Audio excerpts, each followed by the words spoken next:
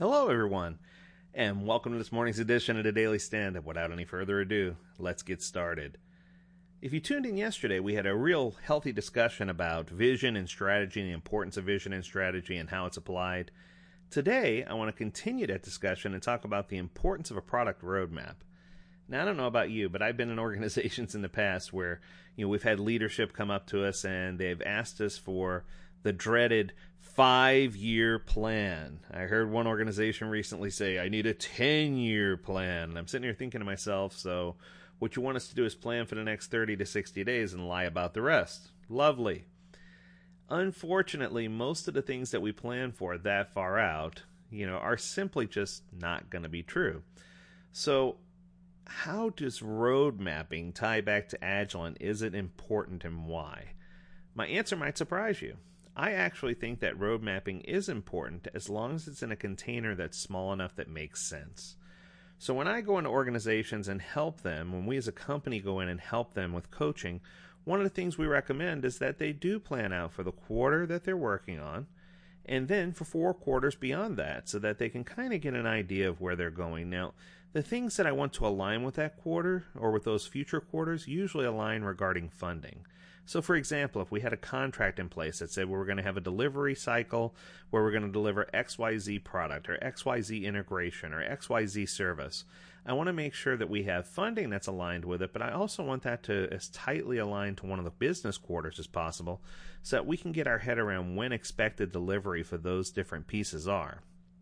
In addition, if we have teams that service multiple products, which in many large organizations that are attempting to scale, this is the case, you might have multiple product owners with multiple products who are creating multiple product backlogs that are related but not necessarily all aligned to one specific product, and you have multiple teams that are drawing from those backlogs.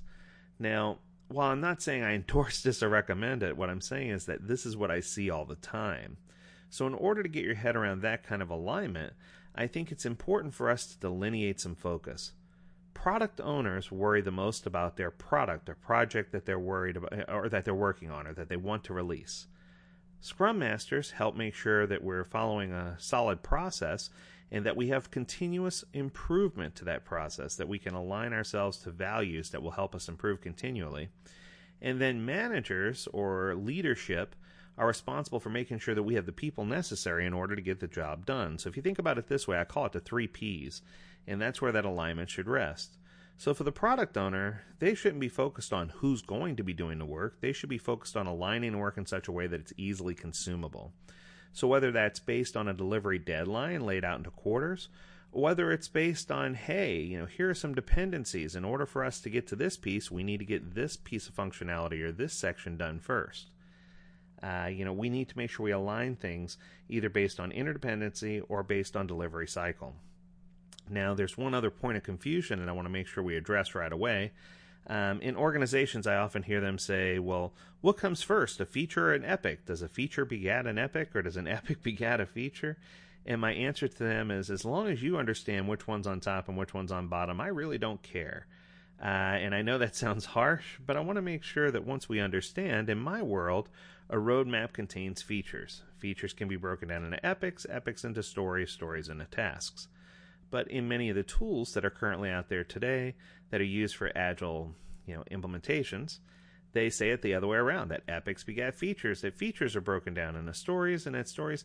And this comes from the difference between implementing a Scrum framework or a Scrum primary framework from an extreme programming primary framework. And like I mentioned, either one is fine. The terminology is okay. I'm not saying it's interchangeable. What I'm saying is you need to decide as an organization which way you want to align it and then choose that. So for the sake of this podcast, I'm going to say that features are in a roadmap.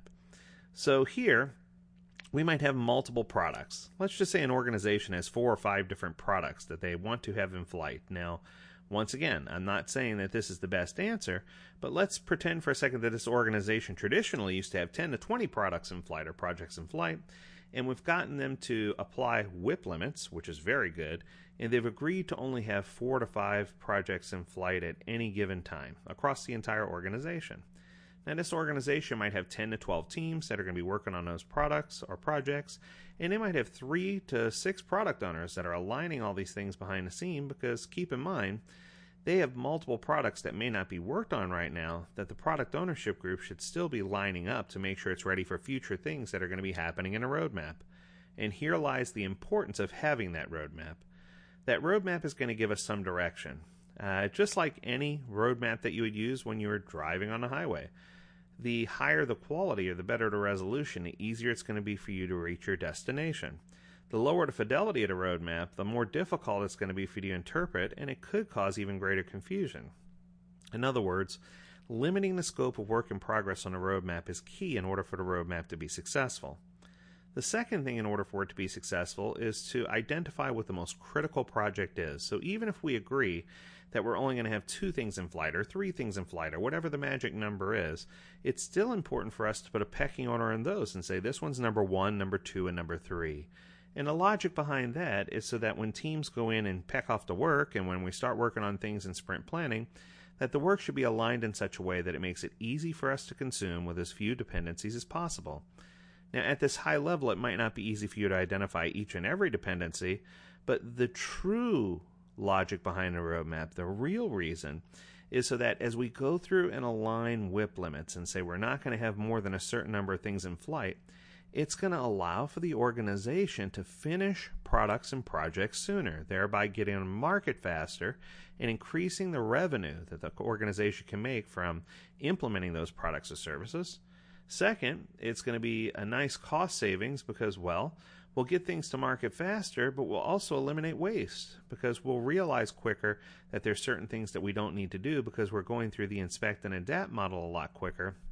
And then finally, it's going to allow us to have better quality because the more sets of eyes we have looking at something, the greater the chance we're going to achieve higher quality when we get the product to market, when we get the product or service to market. So I just think it's incredibly important for us to understand that roadmaps, if they're leveraged correctly, can help us identify critical paths. It can help us identify target personas. It could help us align work and strategies around contracts. It could help us forecast out for a few quarters ahead.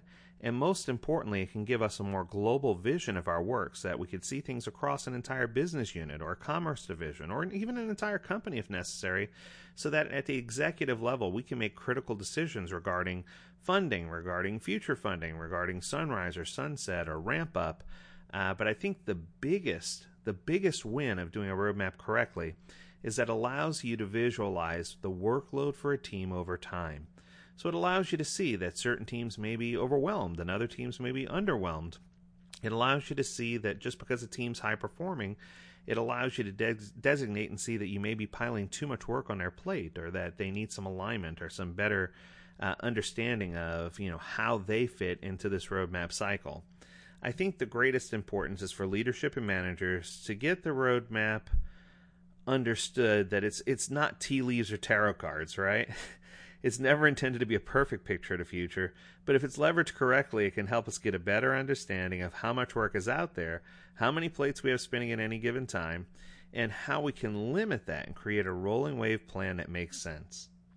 Well, I hope you found this information about road mapping useful. We've got lots of other information available that we'd love to share with you on agiledad.com. We appreciate you tuning in daily to the Daily Stand-Up Podcast. We're grateful that you're here, and we hope that you're learning something along the way. We encourage you and invite you to submit topics that you want us to talk about at any given time. We'd love to hear from you. And as always, we encourage you to stay healthy, stay well, and stay agile, my friends. Until next time, take care.